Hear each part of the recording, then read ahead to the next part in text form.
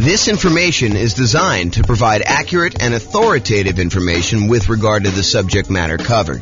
It is offered with the understanding that the presenters are not engaged in rendering legal, accounting, or other professional services. If legal advice or other expert advice is required, the services of a competent professional should be sought. Welcome to the New Orleans Real Estate Investing and Real Estate Financial Planning Podcast. Learn all about investing in real estate in New Orleans, Louisiana, with a combination of real estate financial planning and modeling with numbers specific to New Orleans. Plus, syndicated, more generalized recordings of live and pre-recorded real estate investing classes, not all of them specific to New Orleans. Be sure to stay tuned after the podcast for a message from our sponsors. Well, good morning and welcome, everyone. I am your host, James Orr, and today we have a crazy, amazing class. I've been doing some updating on the world's greatest real estate deal analysis spreadsheet, and I am finally ready to release it to you and to give you access. And so after this class, I will go ahead and post up the newest version. I'll email out everybody who's on the list to get updates about the spreadsheet, which is why we require you register in order to get the spreadsheet so that you can get updates in case there's errors and any updates on how to use it and things like that. So we're going to go over the brand new spreadsheet, some of the new things that we've got here, and I think you're going to love it. What's crazy to me is just how wrong I'm going to go out on a limb and say every other spreadsheet is, because no one does this right. I don't know why people don't do this right, but if you're not taking into account reserves when you analyze deals, you're doing it wrong, because you need to have reserves in order to invest in property. So if you're not taking reserves into account in like what your overall return on investment is, then that's not correct. You're basically lying. You're saying that your return on your deal is higher than it really is, because you would not be able to make that investment unless you had those reserves. But I digress. And if you're not taking into account, if you happen to be in a market where you have negative cash flow, if you're not taking into account that cumulative negative cash flow that you probably need to set aside for doing this, that is probably also incorrect. I'm less willing to go out on a limb for that one, because I could see a case where you're like, I'm just going to pay for it out of what? Reserves? So yeah, maybe, I guess, but I don't know. I think you need to set aside your cumulative negative cash flow. It is a much more conservative investment if you do it that way. So the new spreadsheet takes that into account. Plus, what I don't also see other people doing in their spreadsheets, I don't see them actually showing you like your returns on equity, and specifically your return on your true net equity, the equity you would actually be able to pull out if you were going to go sell that property or refinance it or, or do a 1031 exchange, which is really selling, just kind of deferring the taxes. Like all those calculations that you're doing, if you're not looking at return on equity, I mean, after the first year, what does return on investment even mean? Because does it matter that 15 years ago you bought the property with $5,000? Don't you really want to know what your return is today on the amount of equity you have in the deal, that if you were to sell it, what you'd need to beat if you were going to go invest in something else? And then what the cost is to access that equity? I mean, it blows my mind. And then, of course, some of the return quadrant things, breaking out the component parts of the return, your cash flow, your appreciation, your debt pay down, your cash flow from depreciation, which is your tax benefits. And then because you do need to set aside those reserves, we really should take into account the return you earn on those reserves, whether you're sticking in a savings account at 1% or you're sticking it in something else and getting, 6, 7, 8, 9%, whatever you're getting there. Okay. So brand new spreadsheet, updated. I think you're going to love it. So a couple things here. So first of all, you can come in here and just type in whatever address you're doing here. So, type in the address of the property. That will just kind of do it. It's only used for you. It's just for you to remember what you did. Another note here. Always start with a copy of your spreadsheet. Don't use the real one, because you're going to make modifications to this and some things are going to get messed up. You're going to forget that you did an adjustment in the overrides tab, and you're going to forget that you did that. So you want to go and start with a fresh copy every time, and then go back to the original when you do that. So Or if you have a template, if you're like, hey, look, I know my taxes are always going to be, 1%. So go ahead and put 1% in there and then save that as your template. And then always go back to the template that you've modified to kind of do it. Okay. That being said, that way you don't make any mistakes. All right. So put the address in here. You're going to put the ARV.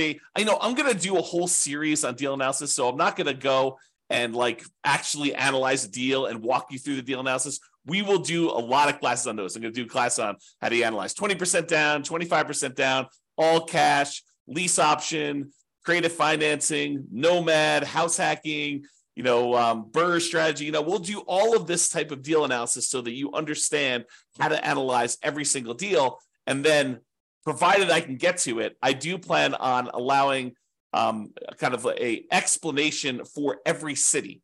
So basically, any deal you have for any of the kind of modeling analysis that we've done for every city, you will be able to go and I will walk you through the deal analysis for every type of deal that we model in every city using that city's specific numbers and basically showing you the charts for the deal analysis spreadsheet. It won't actually be the spreadsheet. It'll be like my version of the spreadsheet on a website. So that is coming. Knock on wood that I have enough time to go do it, but it is coming. That's what the plan is right now. It's always been the plan. I mean, that's why we built it this way. Okay, so that being said, so you put it in the ARV. It does take into account if you're buying properties at a discount. So if you do, you bought the property for less than what the ARV is, it does adjust and show that you got this bonus return in year one from appreciation, like that. Basically, you got forced appreciation by buying the property at a discount, and then it does also show that your return on true net equity goes down after the first year because you got this massive return in year one from that bump. So I'm just going to put it back so that you can kind of see that. They put in your purchase price, whatever that's going to be. You put in seller concessions, whatever you negotiate with the seller to get them to contribute towards your closing costs, you can do that. That counts as a credit towards you. And then your down payment amount, put in 20% down or 5% down or 25% down. In this case, we'll use 25. Your closing costs, which we'll calculate here, and then show how much the closing costs actually are in dollars. So use the percentage. And then rent ready costs. This is how much money you need to put into the deal to get the deal ready to rent. So if you go buy a property and on the inspection report, it's got a whole bunch of repairs listed that you need to go do before the property is ready to have a tenant in there, and it's going to cost you $7,000, you put $7,000 in there. And then this will automatically take that into account. It includes it as part of the investment you need to make in order to get the deal ready to go. So put whatever numbers you want in there, and it will do the adjustment and do some calculations for you based on that. Then this cumulative negative cash flow field is brand new. The idea being this: if you're going to buy a property, let me just back up. In our current marketplace, the last few years, prices have been going crazy up, and interest rates have gone up a ridiculous amount. But even though rents have increased, they haven't quite increased enough to counteract the significant increase in prices and the significant increase in interest rates. So in some markets, in many markets, I'll just say this, it is harder than ever to get good cash flow in every market. Okay. Some markets, you're going to have negative cash flow, especially if you put down a very small amount. If you're going to go do like house hacking, put 3.5% down, it's very likely with the interest rates where they are that you're going to have some negative cash flow on that. And what negative cash flow really is deferred down payment. Because if you had put more down, if you had put 100% down, you wouldn't have negative cash flow, right? If you put 50% down, you probably wouldn't have negative cash flow. But we're choosing, after we do our analysis, we're looking at the numbers saying, look, I'm choosing to put less down. I'm choosing to put 3.5% down or 5% down or whatever down. And so you're choosing to have some negative cash flow. And if you choose to have negative cash flow, we need to take that into account in our deal analysis. And the way that we take that into account is we look at how much negative cash flow we're going to have and for how long. And so what the software does, if we're going to go to the overrides tab and just show you how this works, let me go and let me make this negative cash flow so we can see. So let's say rent on this is, $3,300 a month. Yeah, negative cash flow, it's a little bit negative there. Let's do $3,100, see what it is. All right, so now we've got negative $106 a month negative cash flow. So let's see how this works. So I'm going to go to the overrides tab. And in the overrides tab, I'm going to go find the spot for cash flow, which is right here. And it's going to show you that cash flow for the year was negative $2,238. So we show how much negative cash flow was in the first year. So in this particular property, because we analyzed the deal, it shows you that the negative cash flow was $2,238 negative. But because rents went up a little bit in year 2. We're assuming rents are slowly creeping up each year. Rents are increasing. In year 2, we're estimating negative cash flow to be only $1,524. And in year 3, because rents went up a little bit, and even though the taxes and insurance and maintenance and all that other stuff increased, it didn't increase enough because our payment is largely a large percentage of that amount. So negative cash flow in year 3 is only $790 for the year. And negative cash flow in year 4 is only negative $33 for the year. Okay. But what we do now is we take the cumulative amount. We add up. The first year was negative $2,238. The second year was $1,524. So the total amount cumulative so far, the maximum amount we had to kind of eat in negative cash flow was negative $3,762, plus another $790 in negative cash flow, put you at $4,552, plus another $33 is $4,585. But since negative cash flow is all zero from then on out, we can look at that, and we can look at this chart and see this little visual shows you like all the way to the end. You can see that there's no more negative cash flow because the property is getting better as we do that. So the maximum amount of negative cash flow we have is this $4,585. Well, if we go back to this main tab over here, whoops.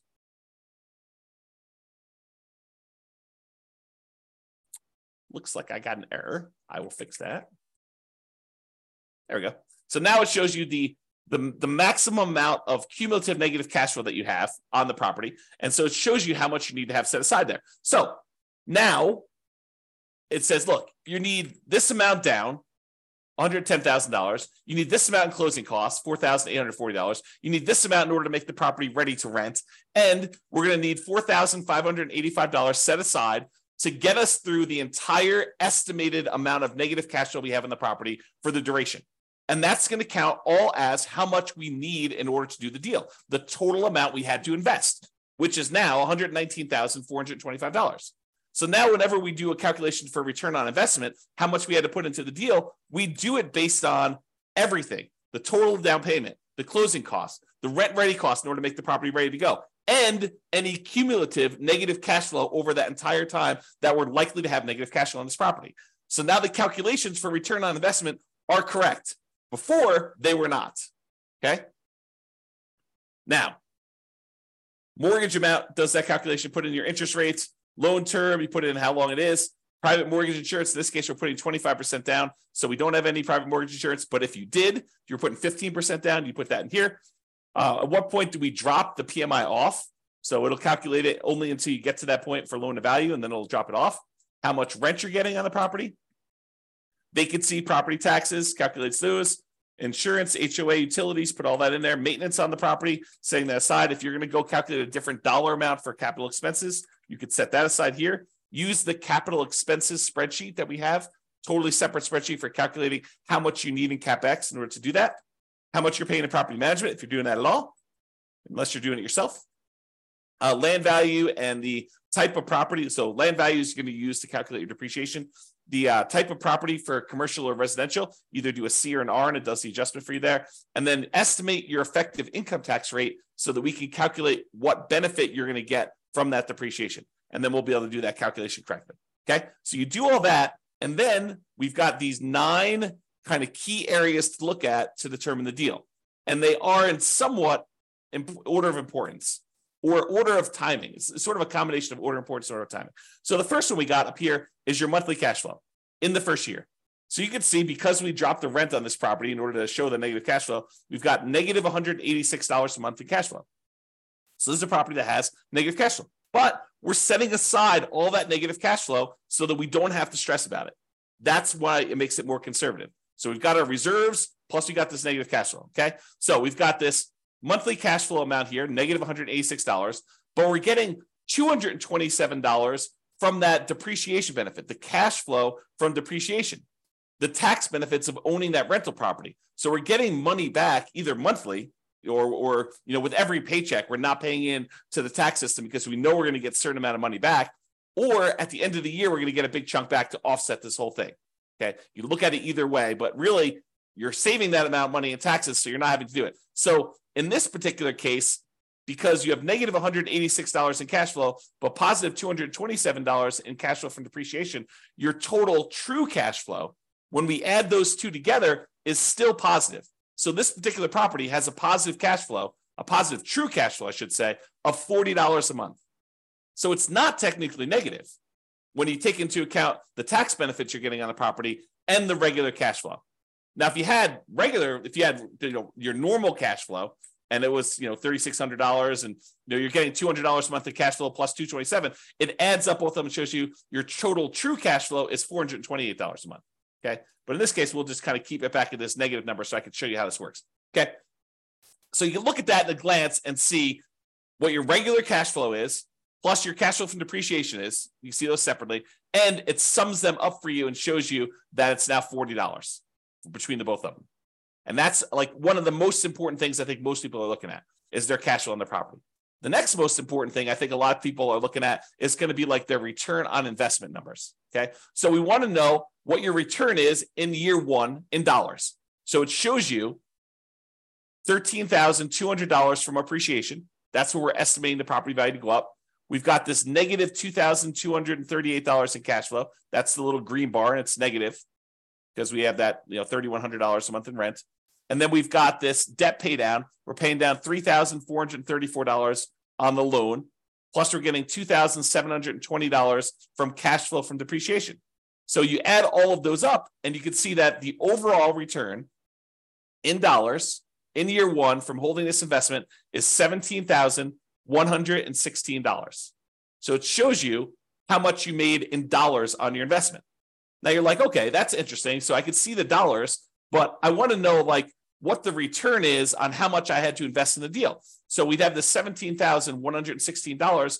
If we divide that by our total invested, this $119,425, which includes the down payment, your closing costs, any rent-ready costs, and that cumulative negative cash flow, now we can see that it's 14.33%.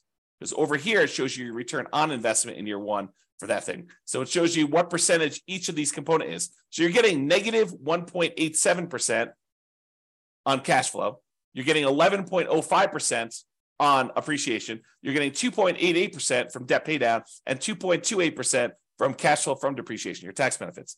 You add all those up, it's 1433.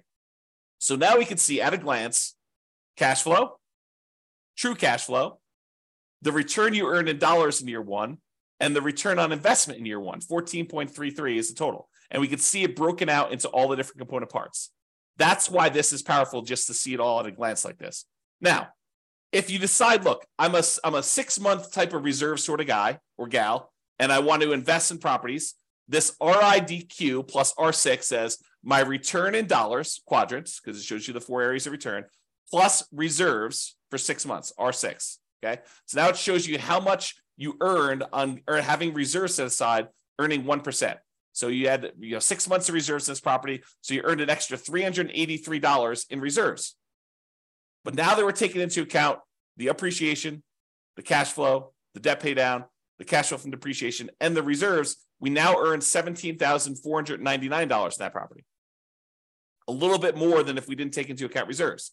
However, now that we're taking into account reserves, we need to include reserves in the denominator when we calculate our return as well, because this one did not. This one just included total cost to close. So this one shows you that when you take into account setting aside 6 months of reserves as well, your return is, even though you had some return from the return on the reserves itself, is 12.63%. And we'll go into a lot more detail when we do actual deal analysis. I'm just showing you where this stuff is. So this is $17,499, which includes the amount you earned on 6 months of reserves, earning 1%. And then this is 12.63, which is your return when you set aside 6 months of reserves, which is more truthful. Giving people this return is lying, right? Because you're not taking into account the reserves you're getting on your properties. The reserves you need to set aside in order to buy your properties.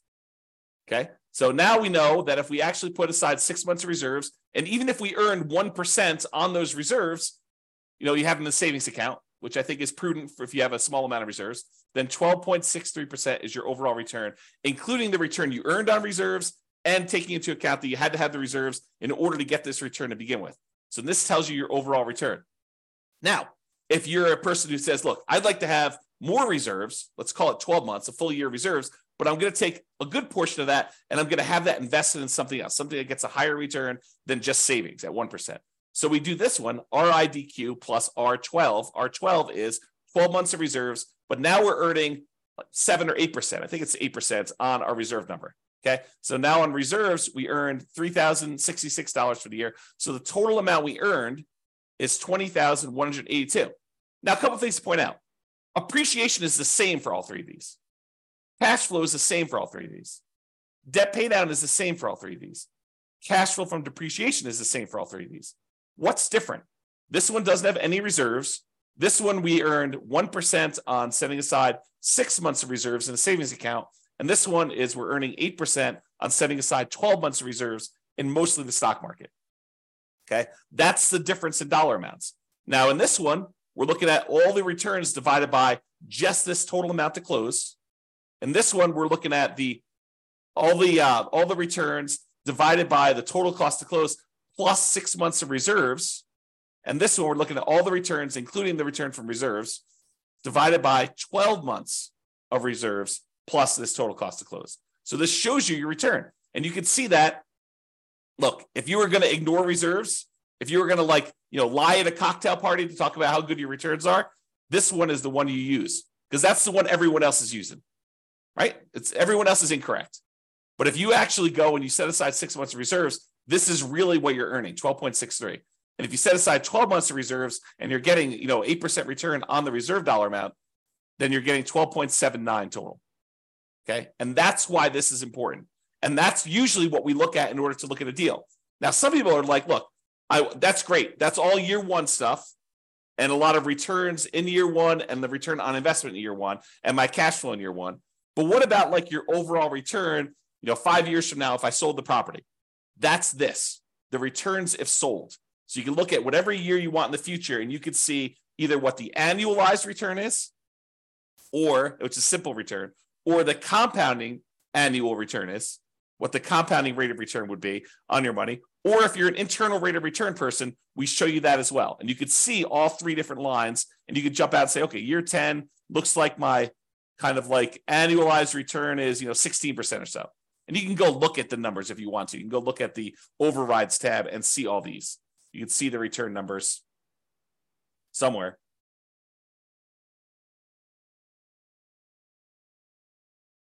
There you go.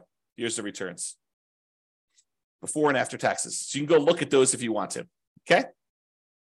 Or just kind of estimate it from the chart. You can see how it's doing, right? So this is if you want to look at those different returns. You want to see the internal rate of return? That's in year 15. That's probably around 11%. So you got 11% annualized internal rate of return by buying this property. If you sold it and you paid all the expenses of sale, it does take into account the expenses of a sale. And you can adjust what those are in overrides. Okay, so you can adjust what your expenses of sale are and have it be. And in some cases, you may want to say, hey, look, my costs of sale are different at different periods of my life because my tax rate's different, or I'm a real estate agent, so I won't have a real estate commission here. But if I go beyond this point, I'm turning my license, and so I don't have that anymore. You can do all that because we have the ability to override in any year, almost any number. That's what's amazing about the overrides. Okay, so shows you returns if sold. Then you're like, hey, look, James, I know you're doing like the saying cash on cash return on investment. I get it, but I'm a cap rate person. I like cap rate. Okay, fine. Here's your cap rate numbers. Cap rate for the first 5 years shows you right on the homepage in the middle, right front and center. Now it shows you your cash on cash number, and then it shows you your cap rate. Cap rate is your return if you own the property free and clear, if you didn't have a mortgage on it. It shows you what your return is, your cash return, cash flow return, if you did not have a mortgage on the property. Okay. If we had whatever this is, 3,600 here, you can see the cash on cash return shows positive now. And you can see how it changes over time. Okay, put it back to 3,100 just so we can see that. All right. Now, once you get past year one, does it matter that you put $14 into the deal? No, now we're really concerned about, what is the return I'm earning on the equity I have in the deal? Because what we want to say is, look, I have this property, and what if I took the money I have in the deal and I wanted to go take that and invest somewhere else? Could I go take that money and invest somewhere else? And if so, what am I currently earning on that money that I would walk away with that I could go invest in somewhere else? That way I can compare it to what I would invest in. If I'm going to take this equity out of my deal and get 11% return, well, what am I earning on that amount of money in the deal right now? What is the return I'm earning on that money that I would walk away with? Because that's what I need to compare it to, so that if I took the money and invested in somewhere else, I could compare those appropriately. And so now what we're looking at is your return on equity. And specifically, not just the return on equity, which I think is wrong, right? Like, I like the idea of someone, okay, look, if you're not going to look at return on equity at all, that's like one level of wrong. If you say, look, I understand what you're saying, and I really should be looking at my return on how much equity I have, that's a step in the right direction. But it's still not right. And I still see people doing this. I still see people doing like looking at the return on equity like that's a real number. It's not a real number because you don't really have that equity. In order to access that equity, you got to do something. You got to either refinance the property or you got to sell it. I mean, that's how you get at equity. So you need to take into account, what does it cost me to get at that equity? If you're not taking that into account, then you're fooling yourself because that's not a real number. And I'll show you here in a second that that's not a real number. It's a significant cost to get at this equity. Okay. So this shows you, though, the return you're earning on that true net equity. Your true net equity is your equity after you subtract out closing costs, real estate commissions, capital gains taxes, and depreciation recapture tax. All the expenses you have of selling a property and getting out of the deal. That's what true net equity is. So this shows you now your returns on these 4 different areas, plus your return on your total return. So the green line, everything matches. Green is always cash flow. Your green line is going to be your cash flow return. Starts off negative in this case and kind of grows up here so that your return on equity over time eventually is pushing 4% or so. Okay, that's sort of like your cap rate over time. That approaches cap rate, right? Debt pay down return starts up here, kind of drops down, it kind of continues on, drops down a little bit. Appreciation return shows you what that looks like over time. And then your cash flow from depreciation number looks like that is. When you sum all of them up, it's this dotted line. So right now, when we first got the deal, in year 1, it looks like your overall return on true net equity is just below 20%, probably 19.12 looks like. And then your return as you get to year 10 or so, I don't know, it's probably in this ballpark of whatever that is, 15%.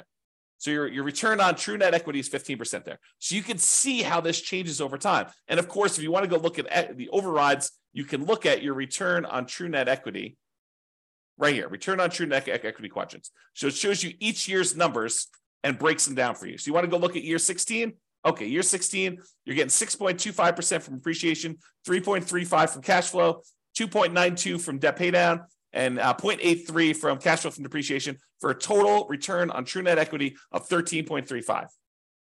Okay? All right, so you can see the true net equity numbers and how that works out over time.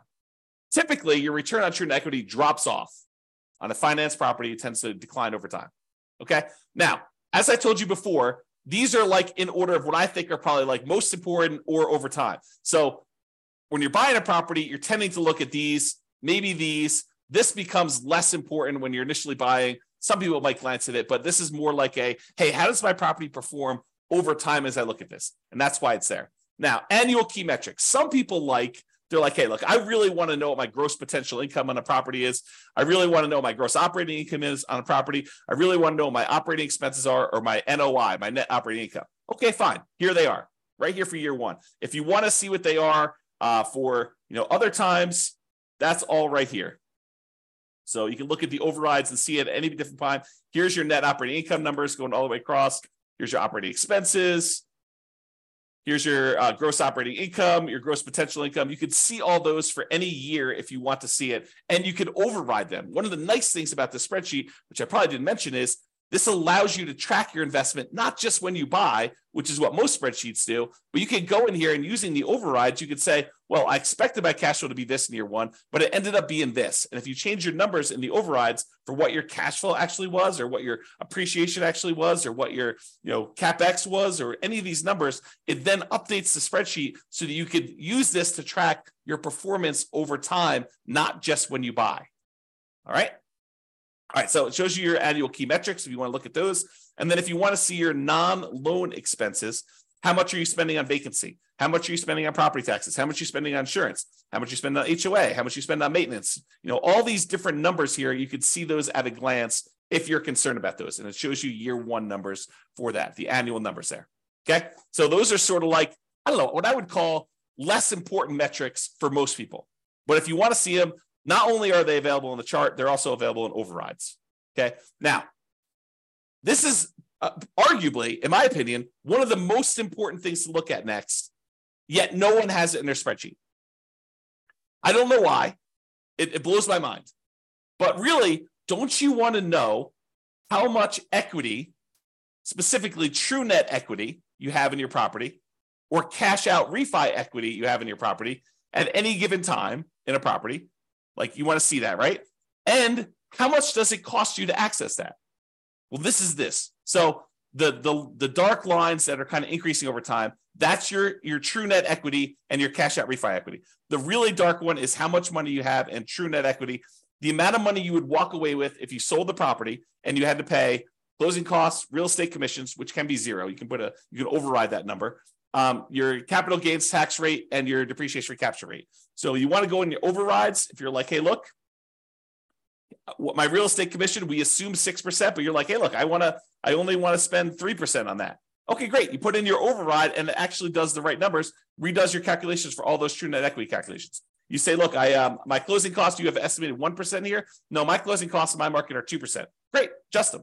What about closing cost dollar? You're like, hey, it's not really a percentage. It's more like $5,000. Okay, put in $5,000.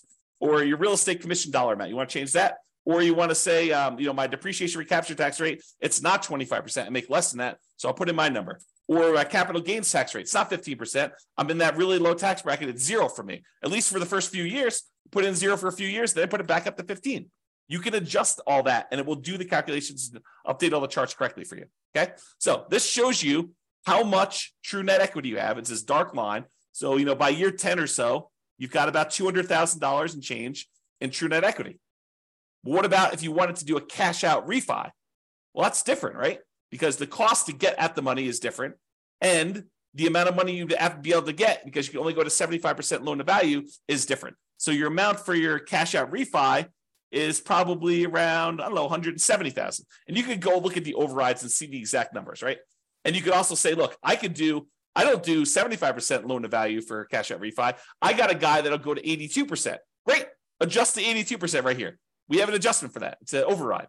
So go ahead and do it. Or my cost to get out my refi, it's not 1.5% in order to do that refinance loan. It's only $500. Okay, fine. $500. Done. Just adjust that. And it does it for you. Okay. So this allows you to do that. Now, these dotted lines, they show you what percentage of the money you're taking out were expenses to get at that money. It costs you money to do a sale. It costs you money to do a refi.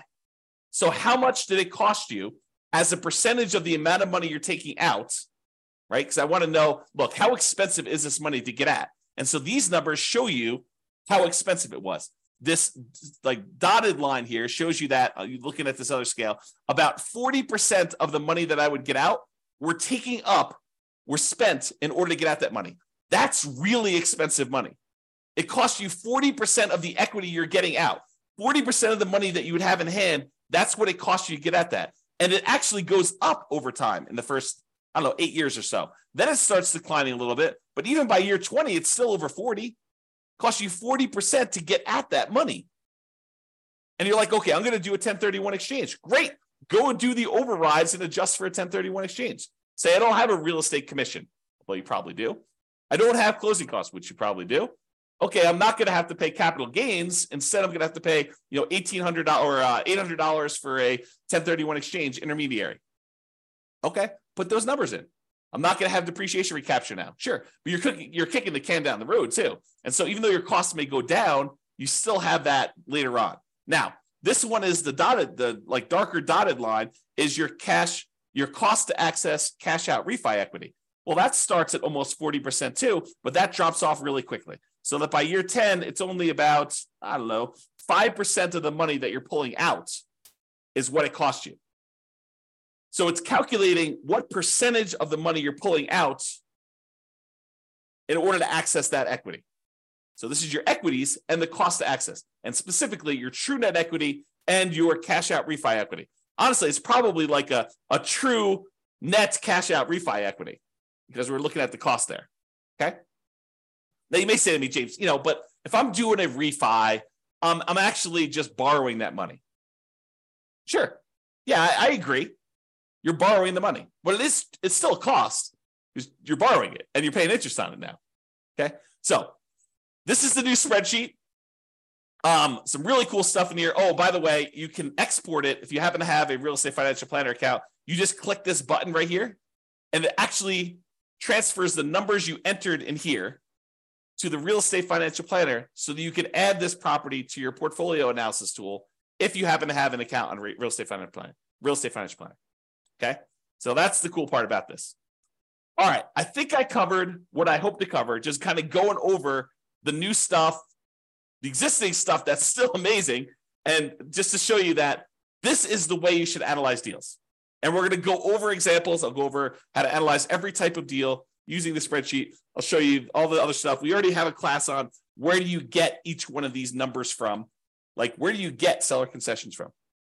Where do you get the mortgage interest rates from? Where do you get the vacancy rate from? Where do you get the property insurance rate? Like, where do you get each one of these numbers? I have a class where we look at each input and I tell you where to get it from and what's reasonable for those numbers in a lot of cases. All right. I already have a class on that. Go watch it. It's on the website. It's on the podcast. But now it's got these new adjustments here to kind of do this. One of the adjustments I made, by the way, is I've removed some color. Color to me has meaning. And so in the first version of the spreadsheet, I got carried away. I was like, oh, this is pretty. Let's make these blue. But that didn't mean anything. The fact that they were blue didn't have any meaning. Now all the colors mean something, right?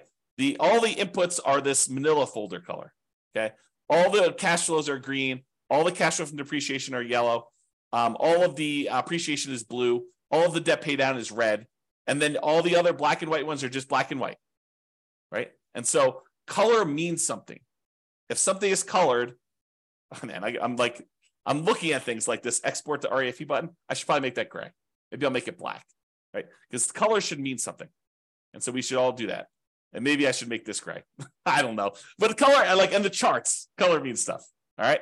And then over here, I tried to add some flash of color if you just show you like size of values. And if it's, part of the quadrants, it's still going to be that blue, green, red, yellow color. So you can see those at a glance as to which ones we're talking about and how all those work.